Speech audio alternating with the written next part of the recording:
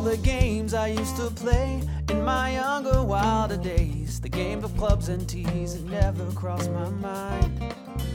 But after some discussion with my closest, dearest friends, I decided that... Welcome into yet another episode of the Turn Fantasy Golf Podcast. As always, my name is Andrew Putters. This is my friend, head golf editor at rotoballer.com, Joe Nicely. Joe, we had one heck of a week. I feel like this week's going to be a big letdown after last week. Before we get into rotoballer.com, Joe, Jon Rahm walks off the course, 6-shot lead. I wasn't watching it. As you can see, I'm here on vacation right now, shooting from the road. But Jon Rahm walks off the course. Did they tell him on air? How did that go down? Yeah, man. And that's kind of my issue with the whole Jon Rahm situation. The guy's got a 6-shot lead. He's sitting at 18 under. I believe broke the 54-hole record for the Memorial, and he walks off the 18th green. I think it's a doctor or some type of PGA Tour official waiting on him, and breaks the news to him when he's about 4 feet off the green, when he just had an unbelievable round and has the tournament in hand, has a 6-shot lead, would have had a 6-shot lead going into Sunday. And they notify the guy right there, greenside, basically. The telecast was kind of taken by surprise. Jon Rahm obviously was kind of doubled over in disappointment. So, you know, that's my huge thing, kind of my problem. Didn't like the way they went about it. I mean, we can argue till the cows come home as far as whether it's right or wrong. You know, the vaccination issue, I believe the PGA Tour's policy is they're not testing guys that have been vaccinated. So, you know, by that logic, obviously Rahm hasn't been vaccinated. That's a whole nother bundle of issues there, as to whether you're vaccinated or not. But really, really unfortunate situation, man, when it all comes down to it. No matter who the player is in that situation. Jon Rahm, obviously a well-known player, but this was kind of the fear when we started golf back that this would happen at some point. Took over a year for it to happen, but eventually did. But it's kind of one of those things. AP Golf got back to playing kind of before any other sport. They instituted a very strict testing policy. They've stuck by that. Things have went relatively great. So it's just really unfortunate all the way around, man. I mean, surely they didn't find out at 6 p.m. on Saturday night that he had tested positive or had traces of COVID. I wonder why they, couldn't stop him on 13 or on 8, and just said, hey, we got to pull. If it's that serious of an issue, we got to go ahead and pull him off the course. If it's not that serious of an issue, figure out a way to get him in the next day. However, I understand we can't have preferential treatment for the guy leading the tournament versus a guy that's in, say, 63rd, right? Yeah, my understanding, and I've seen different things. I'm sure we all have. So we won't dive too far into the PGA Tour's policy because that's something, folks listening can look up if they want to get deeper into that. But my understanding was that you have to have 2 negative tests, and they were awaiting the results from the second test for Rahm, which is why it's kind of later in the day Saturday. He apparently knew going into the tournament. The tournament organizers knew, Jon Rahm knew that he had been in close contact with someone that had tested positive for COVID. Instead of electing to withdraw prior to the tournament, he's allowed to play and did test negative leading up to the tournament. But then I believe he was tested daily because he was in the kind of the close contact protocol.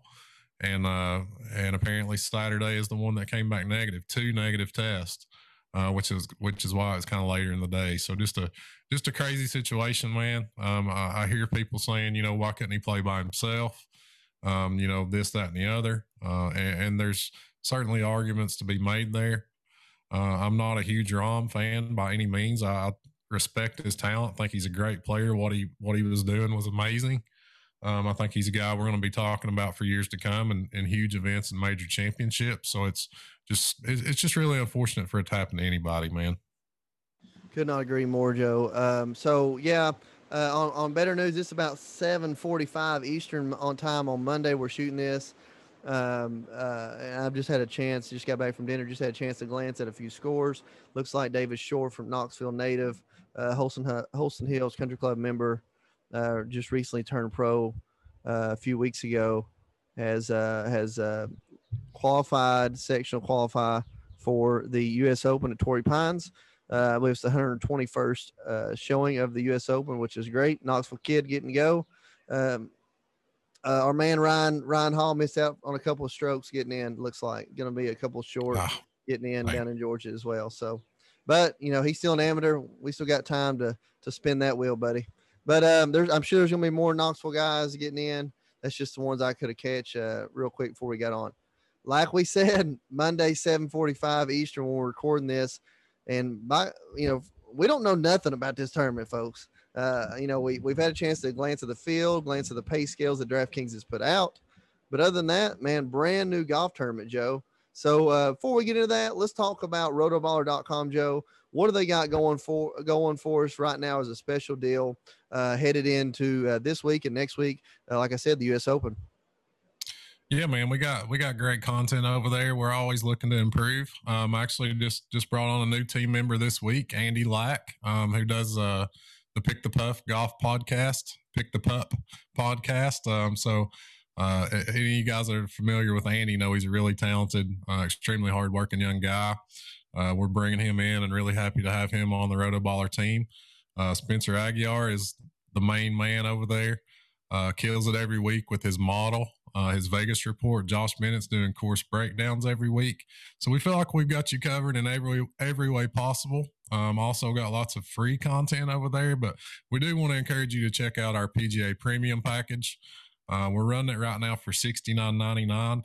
And I just talked to the bosses over there, Andrew. If you sign up right now at rotoballer.com for the $69.99 PGA Premium package, you can lock that price in for life. You can renew that indefinitely for $69 a year. It's normally $129, and then we kind of reduce it down to $99 as the year goes on. But right now, you can use promo code NICE, NICE, sign up for $69, and you can have that price basically as long as you want. Renew it every year. So definitely go over there and check it out.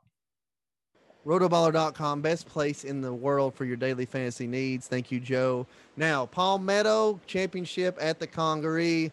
Like I said, brand new tournament, brand new golf course in Ridgeland, South Carolina is where this Congaree Golf Club is. We believe it's in the place of the Canadian Open, the PGA Canadian Open. A lot of chatter about the John Rahm and the COVID stuff. Be thankful we're down here in the lower 48 because up in Canada, they're still not really, I'm not even sure if they're playing golf yet, Joe, out in public. So this tournament, like I said, in place of that, which I'm fortunate, Canadian Open is a great tournament every year with a huge field, always fun to watch. Now, this golf course, Joe, first of all, course architect, 2017, Tom Fazio, one of the probably one of the most well-known, or is the most well-known current course designer out there, course architect out there. The Congaree, like I said, is only 4 years old. Last year was ranked 39 in the Golf Digest Top 100. 2018, it was rated best new private course in America. It's built to play firm and fast. We got Bermuda throughout, Champion Bermuda and Tiff Grand Bermuda throughout. And it's built to play firm and fast. It's got a base sand line underneath all that Bermuda. So, as far as the superintendent, David Barrett, very well respected.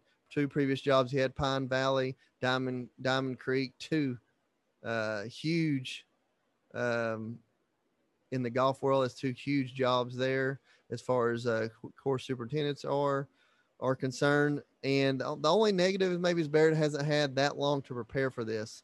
They found out just, a few short months ago they were going to have it here. But that being said, I'm sure that they're going to have everything together. Par 71, 76.55 is the yardage setup. Joe, I think I've hit everything I can think of. But what else you got for me on the golf course? Yeah, man, we're guessing a lot. we're guessing a lot about as to how this golf course is going to play. As you mentioned, AP, relatively new golf course. I think just built 4 or 5 years ago, but it certainly made an impression in the kind of the golf community at large. Number 39 in Golf Digest Top 100, like you mentioned, Tom Fazio, who very, very prominent guy, did Shadow Creek, kind of immediately comes to mind. And this is actually a really cool layout, really neat design. Hearing a lot of comparisons to Royal Melbourne, where the President's Cup was. And I think you mentioned, Andrew, firm and fast, man. That's going to be the name of the game this week. 4 par 5s for these guys to fire at. Basically no rough. So I'm certainly weighing driving distance this week. I'm looking for the Bombers to have a bit of an advantage because they will have room to operate off these tees. But we also don't want to discount the accurate guys, guys that can handle kind of playing the ball on the ground a little bit. So, there's tons of waste bunkers everywhere, which is kind of reminiscent of Kiowa Island, which is also in South Carolina. So that's something we want to take into consideration, man. But yeah, when you take into account, AP, that this is kind of an unknown quantity golf course, and then when you look at the quality of this field, this is one of those weeks maybe to scale back a little bit. Your kind of normal investment. We do have the U.S. Open coming up next week, so you kind of have to wonder what these guys, as far as the top of the board, or how motivated are they to try to win this golf tournament, or are they just out there to get tuned up for next week? But we certainly have any week of PGA DFS is a fun week. So we're going to go through the salary scale, talk about a couple of guys, and just kind of have a fun week this week, man. Get ready for a huge event next week in the U.S. Open. Yeah, we really with very little course history, like you say, you just kind of have to go with what's out there in front of you. So we're just going to hit the pay scale now. 10K and above: Hatton, Fitzpatrick, Koepka, Johnson. 10K and above, but really you could break this down even further, and it's really the top 2, then the next 2, right? So DJ, Koepka, you'll be taking a look at either one of them.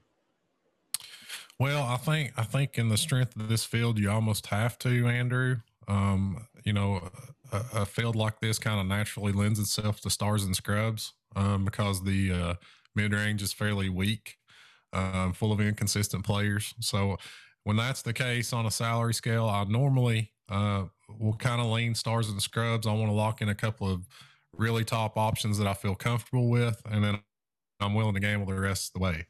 However, this week, you got 2 guys, the 2 most talented players in this field, and it's not even close. And Dustin Johnson and Brooks Koepka are guys with question marks. DJ has not been the DJ that we're used to seeing throughout 2021. Certainly not the DJ we saw in 2020.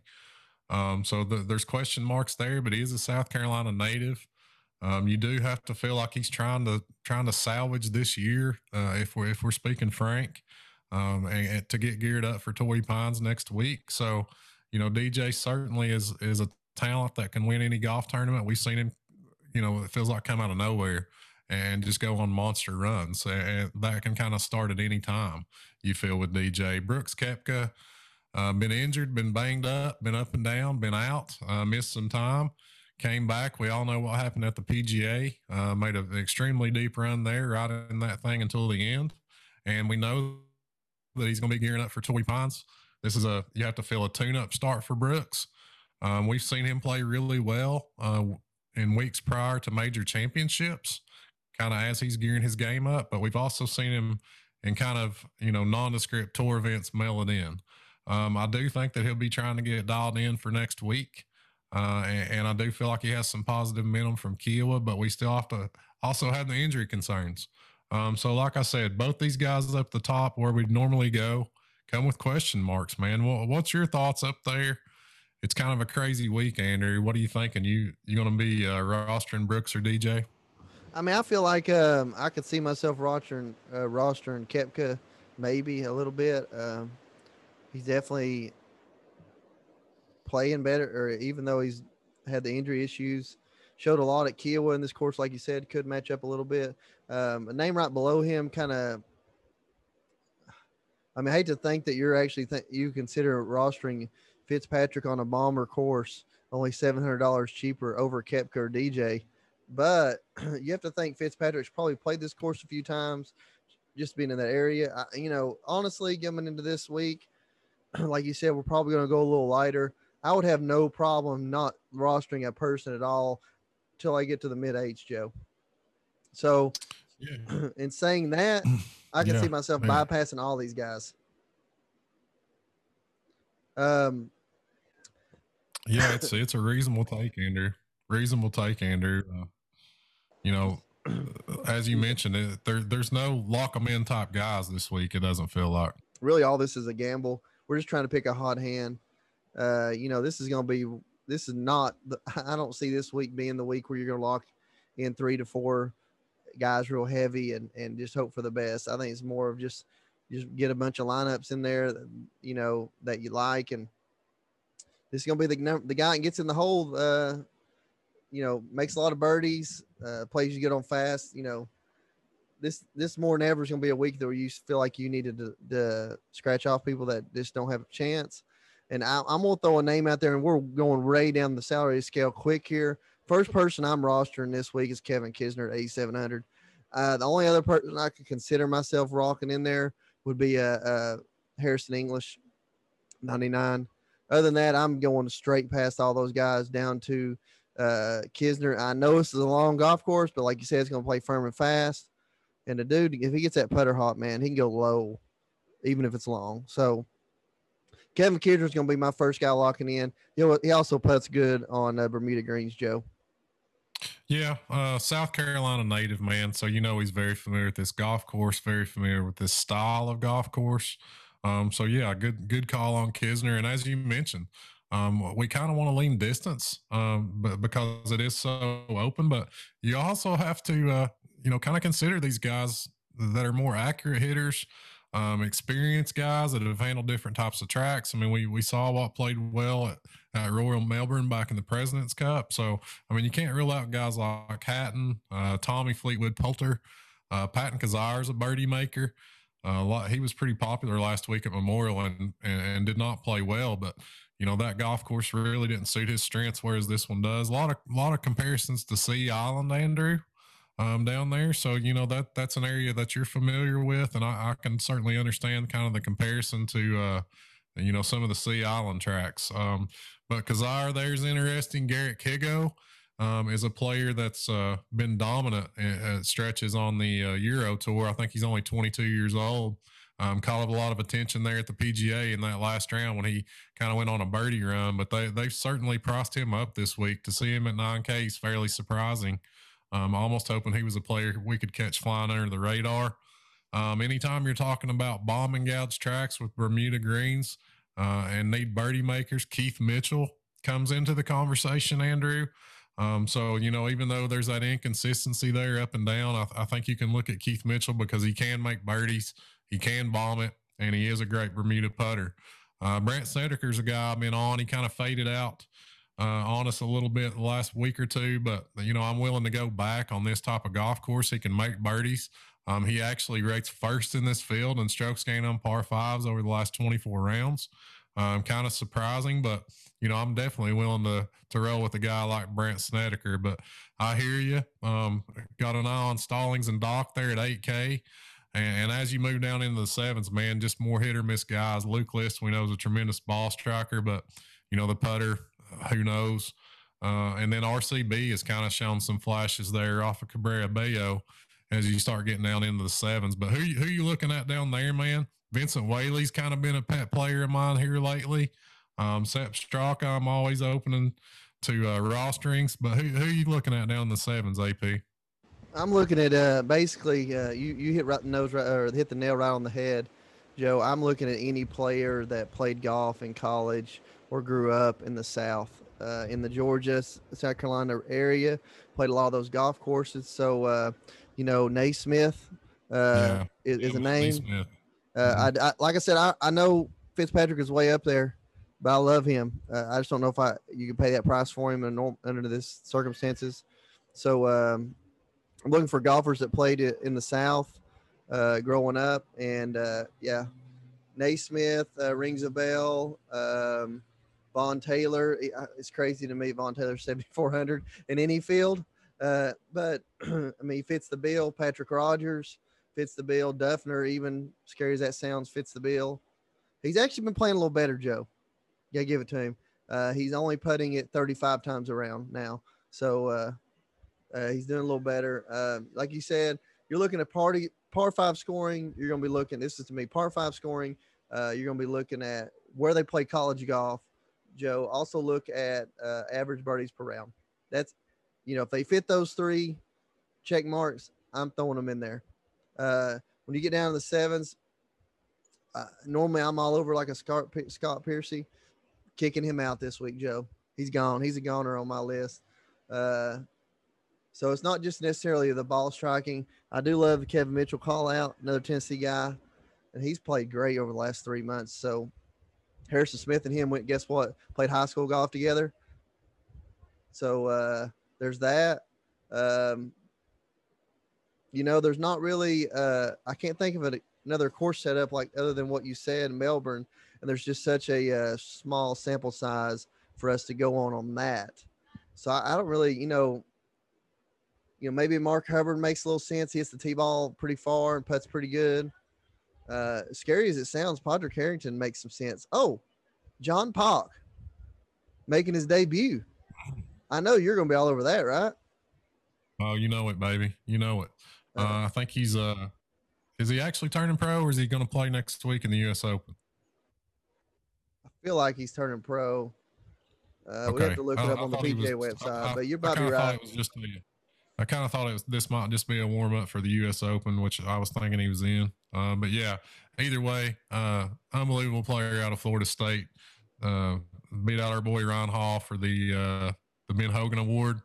So a very good player. Davis Thompson, another really good amateur out of the University of Georgia that's in this field. We saw him make some noise at Wingfoot a year ago, played well there before kind of fading out. But yeah, man, I mean, you might just want to grab some of these talented guys. This golf course is new basically to the entire field. So why not grab some young talent with upside? I'm looking at Roger Sloan there at 7K. He sticks out. He's 18th in this field in strokes gained tee to green, and also 18th in the field in birdies are better gained. So I feel like he's actually one guy. There aren't many on this salary scale that might be underpriced, but you might want to call Roger Sloan underpriced there at 7K. Bryce Garnett's kind of just a veteran that we've seen put things together from time to time. Cameron Percy's an Aussie. If we want to draw some comparisons to Royal Melbourne, there aren't many Aussies in this field, aren't many guys that played in that President's Cup in this field. So even though we feel that Melbourne's a nice comp, not really a lot we can do with that. But yeah, man, you mentioned John Pock, definitely there. Cole Hammer, really talented amateur out of the University of Texas. Luke Donald, for some reason, Andrew, kind of drawing my eye there. He played well in the Byron Nelson. Certainly not long off the tee, but we know he's an excellent putter, and we know he's kind of experienced and can handle any type of track that's thrown his way. But as you move down, man, it just gets uglier and uglier and uglier.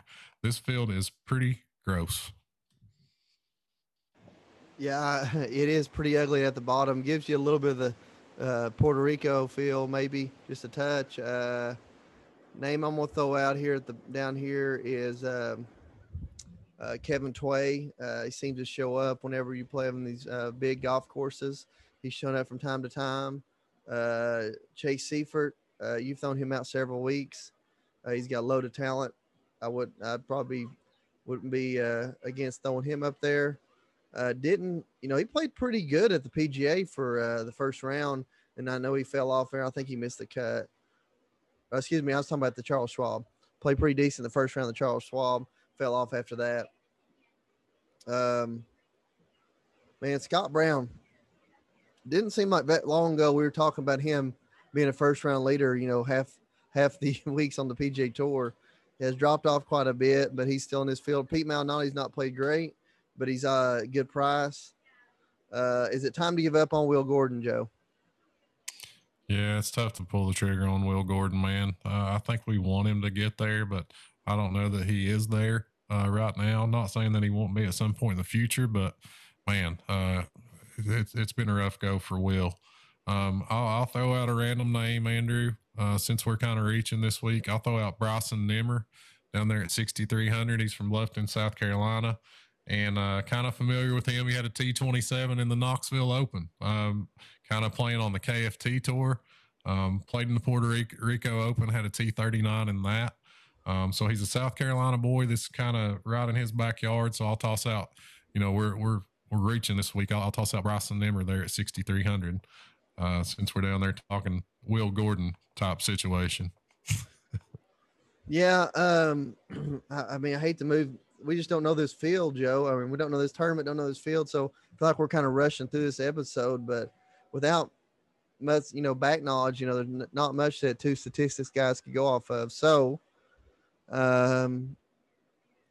before we get to the last bit here, I'm going to say Greg Chalmers played pretty good a few weeks ago at the Wells Fargo.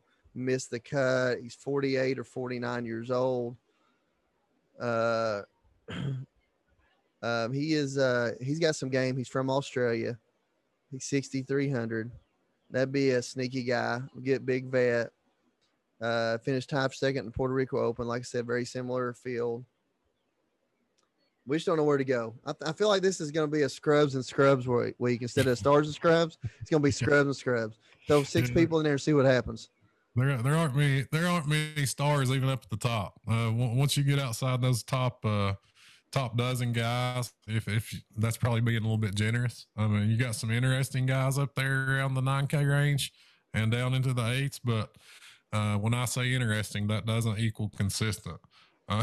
So you're right, AP. That's a pretty nice way of putting it. Scrubs and scrubs lineups is probably what most of us are going to end up with. I think it's one of those things, man. Dig into the research. Look at birdies are better gain. Look at par 5 scoring. Look at driving distance. Maybe lean veterans if you're not in on the driving distance train. I always like grabbing these young guys. I'll have some Johnny Pock. I'll have some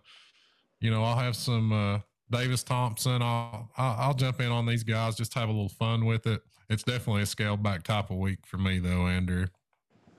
Okay, then, Joe. Way out. Who's your dart and who's your heart, buddy? Who's got your dart and who's got your heart? I'll say nobody and nobody. Am I allowed to say that? I'm gonna throw my dart out there. Bryson Nimmer. I brought him up there at 6.3K. He's a KFT grinder.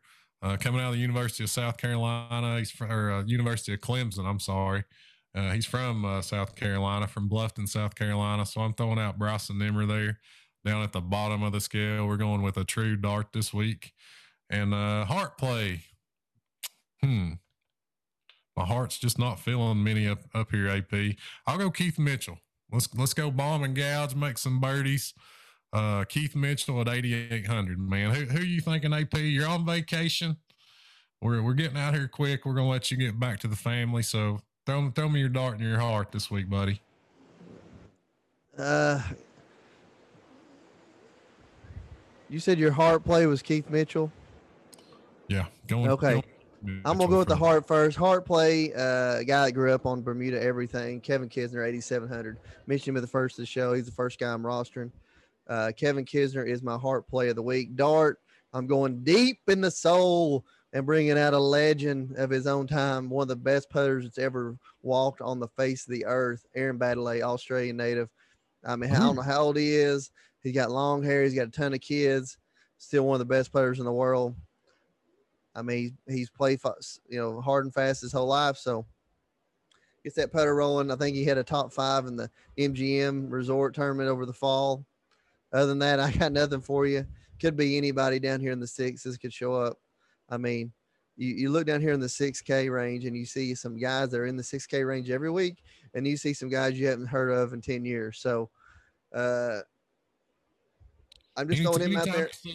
Anytime you see Ricky Barnes in the field, the PGA Tour is getting the old book out and making some phone calls. Anytime you see Ricky Barnes and Harrison Frazier, guys like this, anytime you see them in the field, we went deep into the archives, big boy. Deep in the archives, I like it. Yeah, Aaron Baddeley could not go. That's like a half court shot, and you got fouled, and they didn't call it move. So Yeah, that's my heart. That's my dart of the week, Joe. It's kind of a crazy week this week, but we're gonna be fired up. Special guest hopefully coming for next week for the U.S. Open. Have expected to have a lot more research for it. Torrey Pines place that I love. It's one of my favorite courses I've ever played, and it's really just a great golf course, a great place to hold a U.S. Open. And it hasn't been a U.S. Open there since Tiger Woods won it in 2008 with a broken leg. So can't wait for next week. Can't wait to see who all got in tonight. You know, there'll be guys getting today is the longest day in golf, as they call it. Scores rolling in until midnight tonight Eastern. We'll be checking that up. So stay close to your Twitters. And as always, I'm Andrew Putters. That's Joe Nicely. Thank you, rotoballer.com, for being the best place in the world for your daily fantasy needs. And this is the Turn Fantasy Golf Podcast. I decided that I'd give it one good try. But that was my first big mistake. I've already hit 3 in the lake. It's gonna dry.